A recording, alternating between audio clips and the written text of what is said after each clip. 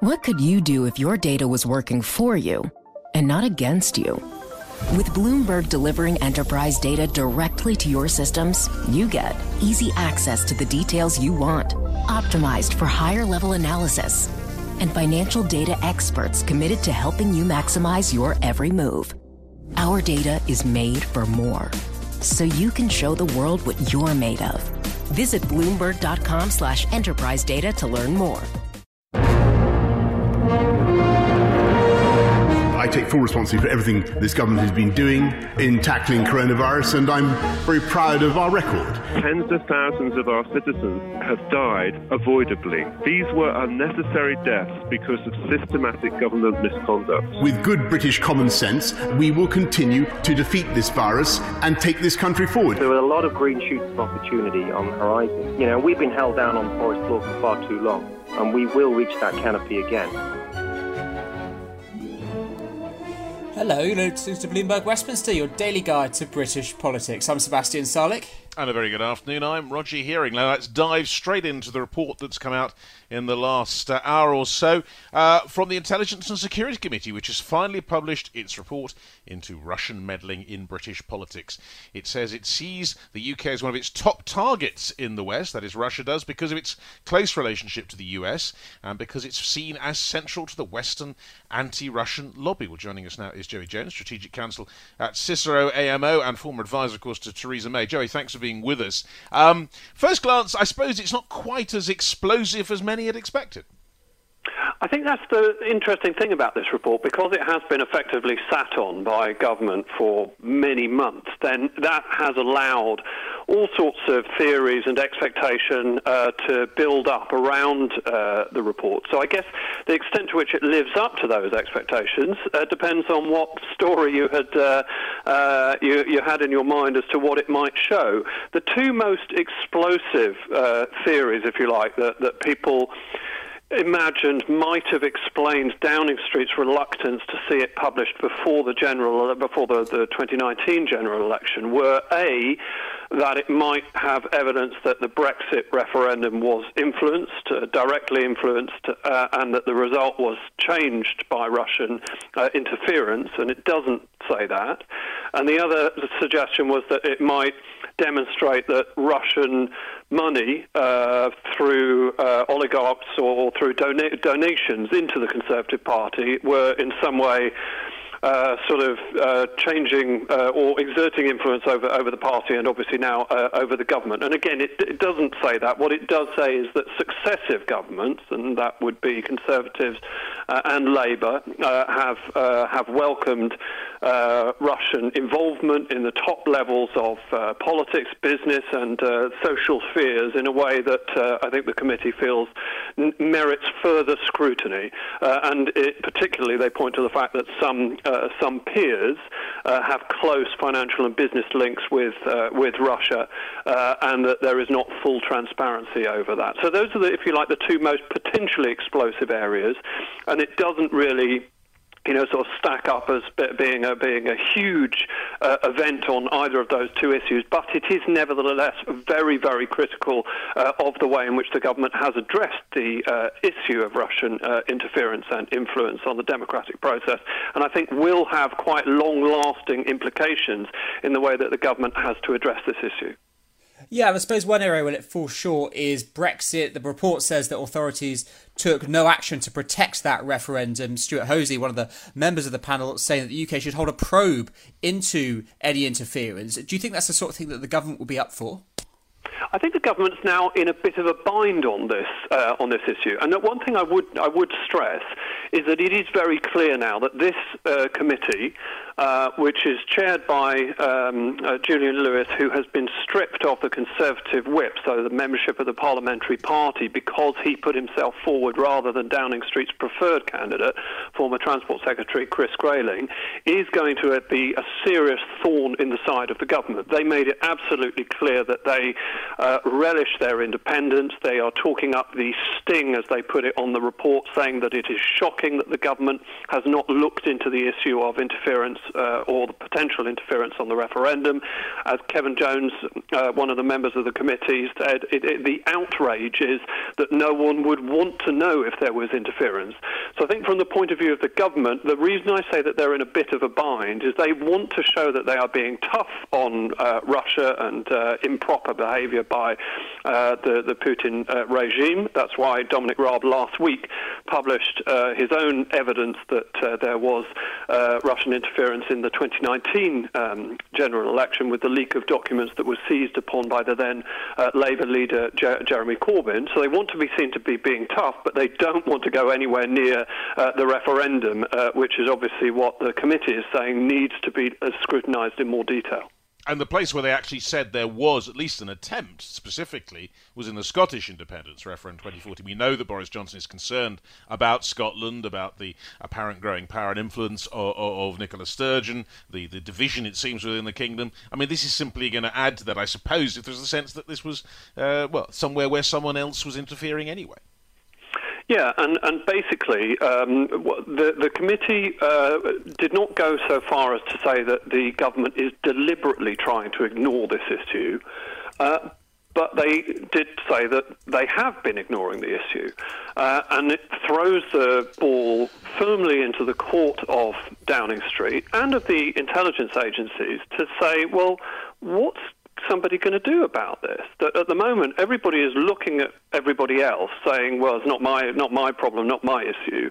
And particularly in terms of the democratic process, the committee says it's entirely understandable that intelligence agencies should be anxious about being perceived to be getting involved in the democratic process, because obviously they wouldn't want to be seen to be influencing the democratic process. But at the moment it means that nobody is, if you like, acting as steward or custodian of the democratic process at a moment where the committee clearly feels that there is evidence, as you say, you point to the Scottish referendum, that the Russian government would relish the opportunity to undermine that process. Yeah, possible room for improvement then. Joey, thanks so much there for your snap reaction. Joey Jones, Strategic Counsel at Cicero AMO and a former advisor to Theresa May as well. Well, let's pick this up with Christine Jardine. She's the Liberal Democrat MP for Edinburgh West and spokesperson for Home Affairs and Women and Inequalities as well. Christine, what do you want to see the government do now in response to this report that we finally got? To be honest, I have to be blunt with you and say that I haven't actually seen the report yet and I haven't had time to digest it. So, it is concerning from what I've been told, but I don't want to jump in and start saying what the government should do now without the full report in front of me. I understand that, of course. What I can tell you is that there was a reference to what appeared to be an attempt to influence the campaign in relation to the Scottish independance referendum. Now, obviously, that is something of concern where you are. Well, that's a huge concern.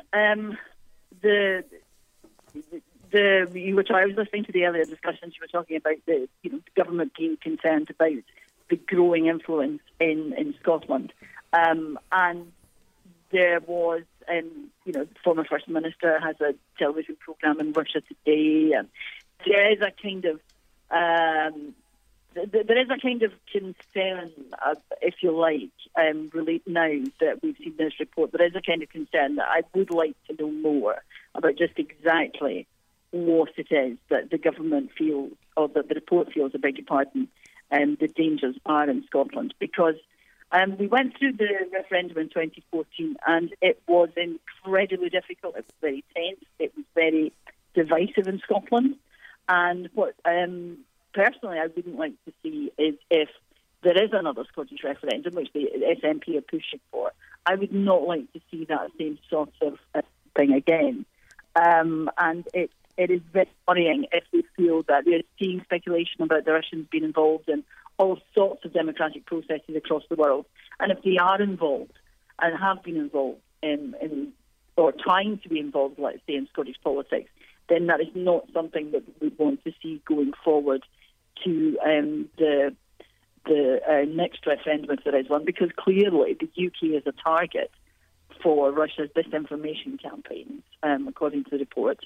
And we've got to be ready to ensure that, we can protect ourselves against it. And that is what we have to be thinking going forward, particularly if we're going to have, we've got Scottish elections next year, and then if we're going to have potentially another Scottish referendum, that's, we have to be thinking about how we protect them from Russian influence. What about China then? Is Britain right to be taking a more hawkish approach there? Yes. I think that what we have seen in China, what we've seen developing in China has been appalling. I don't know if you saw the latest film on Andrew Marr on Sunday, but I was appalled and horrified at what I saw, and I think from what the Foreign Secretary said, both there and in Parliament yesterday, he was as well. I was also taken aback at the response of the Chinese ambassador. And I think we know what has been happening in Hong Kong, and we see it on our television screens, and that's incredibly worrying. The new Security Act and the clamp down on civil liberties and human rights is worrying. And then we hear the reports, we see the reports, which the intelligence agencies have told us, and they can verify the pictures that they have. And the thought that we might be witnessing ethnic cleansing or some sort of genocide in China is terrifying. And I don't think there is ever a time when you can be too protective of human rights. Human rights are essential to stand up for. And if human rights are under threat in China or anywhere else in the world, we must be standing up for them. So standing up, Christine, very briefly, that involves sanctions on named individuals in China, potentially? Well, there has been discussion of that, and we want to see the government come forward with clear steps about what we're going to do. But it's clear that the government's attitude to China in terms of trade and they say they want to be positive, but we have to take account of the fact that do we really want to be trading with China and giving out Huawei, for example? Do we really want to be turning a blind eye to human rights? No, I do not. Hi, I'm Ron Kraszewski, Chairman and CEO of Stifel. Financial advisors, if you're not growing your practice, you're losing market share. Stifel is a growing entrepreneurial, advisor-centric firm built for successful advisors like you. Imagine having the resources of the largest wirehouses and the support of the boutique shops, but none of the bureaucracy to get in the way of you serving your clients. At Stifel, it's your business, your book, your clients. I always tell the advisors we're recruiting, I want you to come to Stifel and double or triple your business. Most of them laugh and shake their heads, but I'm serious. Don't take it from me. Take it from Stifel's #1 finish in J.D. Power's 2023 U.S. Financial Advisor Satisfaction Study. So, there's a reason why 148 financial advisors joined Stifel last year. Come join us and find out why Stifel is the firm where success meets success. Visit www.choosestifel.com. Stifel Nicholas and Company Incorporated, member SIPC and NYSE. Let's have a look at what else is making news in the world of politics. We start with pay increases, Roger. Yeah, almost 900,000 public sector workers are to get an above-inflation pay rise. Includes doctors and teachers, though not nurses, interestingly. But the money is, according to the Treasury, for the pay increases of up to 3.1%, is not going to come from any new money. It's going to come from existing departmental budgets. Labour says the rise won't actually make up for years of real-term cuts. And the British Medical Association says doctors had hoped for, quotes, far better. Yeah, and Rishi Sunak warning that the government should exercise restraint in future public pay awards. So it's not no strings attached, as it were. We've also got to talk about misinformation there. MPs looking to limit the online spread of fake news about coronavirus. Plenty of that going around. The Committee for Digital, Culture, Media and Sport is saying that a regulator is needed to hold social media platforms to account. The chair of that, Julian Knight, says false claims about COVID-19 led people to drinking bleach, avoiding hospital and attacking phone masts. Outside of the hospital environment, we've also seen some relating to 5G and the idea that the masts effectively will spread the virus. And over 30 instances were reported of masts or individuals who were being attacked. Julian Knight there. And there's lots of concern in the papers about virus infections in Blackburn. Blackburn, perhaps, according to the Times, might be the next Leicester. Lockdown coming within days. But government officials says they're keeping an eye on it. No drastic action is imminent. Certainly one to watch there. But let's get back to the China story. UK-Sino tensions dominating the papers. China says this morning that the UK should wake up from what it calls its colonial dream on Hong Kong. Foreign Ministry spokesman Wang Wenbing said the UK has made moves towards Hong Kong and that China reserves the right to take further action against the UK after Britain ended that extradition treaty with the city. And at the same time, MPs are today expected to use a visit by the US Secretary of State, Mike Pompeo, to put pressure on Boris Johnson for a harder line on Beijing. Now, the former Tory leader Ian Duncan-Smith is among them, and of course he spoke to us yesterday. He told Bloomberg Westminster it was time to look at direct measures against Chinese leaders.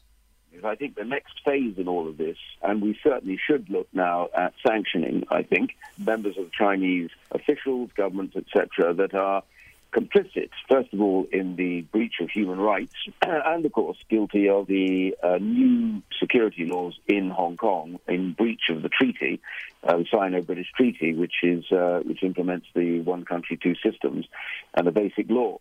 Well, for more on all this, we're joined by Andreas Fulda, who's Senior Fellow at the University of Nottingham Asia Research Institute, also author of the book The Struggle for Democracy in Mainland China, Taiwan and Hong Kong, Sharp Power and Its Discontents. Andreas, welcome to the programme. Let me first you ask, as a general question, what do you think Beijing will be making of all this, of Mike Pompeo being here, the building of anti-China sentiment in the UK? Well, Pompeo is basically enemy number one for the party state-controlled media. But he's so unpopular because he is actually quite harsh in his critique of the Chinese Communist Party. And to his credit, he's always made a clear distinction between the good people of China that we should have a good relationship with, and the political regime, the Chinese Communist Party, which we should engage in social distancing with. And so in that sense, I think much of this kind of rhetoric against Pompeo and increasingly also against the UK government is pure hyperbole. So that's the rhetoric. Are we expecting some sort of action from China at any point? Well, if the party state retaliates, I think it would actually harm China more than the UK.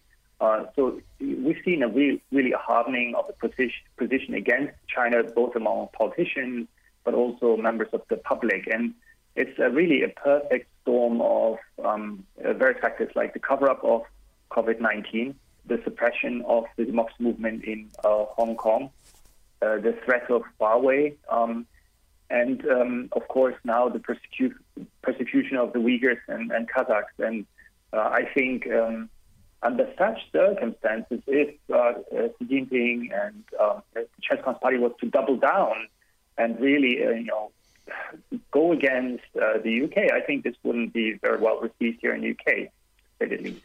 Well, it wouldn't be well received, but I mean, there might be one argument for saying we're dealing with what is, after all, the second largest economy in the world. Do they really have to worry too much about what Britain does? And in fact, even if they did take retaliation, the actual pain would be probably far greater in Britain than it would be in China. Yeah, I mean, that's kind of the popular narrative, but let's look at some stats here. So, for example, British trade and commerce, China is actually really insignificant. It's about 4% of the overall trade. The vast majority of trade and commerce is with the European region. And this is, of course, very uncomfortable, for many in post-Brexit, UK to recognize that we're actually far more dependent on the European market than we are on China. So I think this has been exaggerated. There has been a lot of corporate and government propaganda almost hyping the Chinese market, especially during the golden era. Think of David Cameron and George Osborne. I think the recent steps by the Johnson administration show that perhaps they've done the math and they've realized actually, no, China doesn't really matter that much in the big scheme of things. What about the other side of the coin? We've seen Britain cutting ties with Huawei to a certain extent, a big push to ban TikTok like the US has, talking around its nuclear investment as well. How much would all of that hurt China, if not economically, in other ways as well? Well, you see, if we talk about Huawei or TikTok, our listeners really need to know that the Chinese Communist Party wants to shape, manage and control its global operating environment so that public sentiment is favorable to its own interests. And this is why they're so keen, to control IT systems around the world. And in a way, the British government, to exclude Huawei is very important, and it was the right decision because they claim to be a private company which operates independently from the Thai state. But that's, of course, a rather fanciful idea when you look at the kind of state aid that Huawei has received, over 75 billion in tax breaks, financing, and cheap resources. So, I mean, if the British government was to give that amount of money to British Telecom, for example, yeah, they would also become the world's top telecom vendor. But because of, antitrust laws and, we don't do that in the West, and for good reason. Andreas, let me ask you about the world as it's seen now from Beijing, because we're in an interesting moment where China seems to be falling out with everyone. They're fighting on the border with India, of course. In the South China Sea, a sense of perhaps clashing over of various areas, islands, all kinds of things. A lot of the neighbours of China are very afraid and opposed, and of course they've fallen out with a large chunk of the West too. Do they want to have enemies on all sides? You see, in the past, I think Xi Jinping has been given too much credit. What a lot of analysts have overlooked is that actually he rose through the ranks because of personal connections. He basically belongs to the red aristocracy. He's actually not very well educated. He only got a very minimal education during the Cultural Revolution. And so the problem now is because he's kind of like the general secretary for everything and he has centralized so much power, there are now very few people in the system, in the party state, who can challenge his thinking and kind of alert him to, how self-defeating many of these policies are. And he is, a militarist. He's a nationalist. He has this dream of kind of expanding the borders, to annex Taiwan militarily if needs be. And, this should all, worry us that, in the 21st century, China is being led essentially by a Stalinist who presides over a Leninist party state using Maoist tactics. And I think actually the world is kind of waking up to this, systemic challenge to our open, liberal democracies. And in that sense, Pompeo coming to the UK and speaking to the British counterparts and kind of forging perhaps, a wider coalition of liberal democracies to counter this threat, I think is a good thing. What about foreign intervention that's perhaps more covert? We talked earlier in the programme about Russia. What do we know about what China's activities are? Well, you see, we have to distinguish, of course, between legitimate influence operations along the lines of, let's say, soft power projections through the British Council. The UK does that as well, and illegal interference. But one of the problems is really that we've seen a lot of elite capture here in the UK. And there are many examples of members of the British establishment who actually have commercial interests related to mainland China. And this is going to be very difficult to untangle. We can see that from the Russia report. Look, for example, David Cameron, a former prime minister, he took on the leadership role for a $1 billion UK investment fund aimed at Xi Jinping's flagship policy, the Belt and Road Initiative. Or like George Osborne, he was advised by 4 lords who had commercial interests relating to China: Lord Sassoon, Lord Manderson, Lord Powell, and Lord O'Neill. And these are peers who move between British politics and the corporate world, including like the global economy. And so one key takeaway from the Russia report is really that we need a code of conduct for members of the House of Lords and the Register of Lords' interests, including financial interests, so that we get more transparency. Right. And I would add to that, perhaps the UK needs the Foreign Agent Registration Act to also kind of ensure that, we deal with this issue. Bloomberg Westminster. Listen weekdays at noon on DAB Digital Radio in London. What could you do if your data was working for you and not against you? With Bloomberg delivering enterprise data directly to your systems, you get easy access to the details you want, optimized for higher-level analysis, and financial data experts committed to helping you maximize your every move. Our data is made for more, so you can show the world what you're made of. Visit Bloomberg.com/enterprise data to learn more.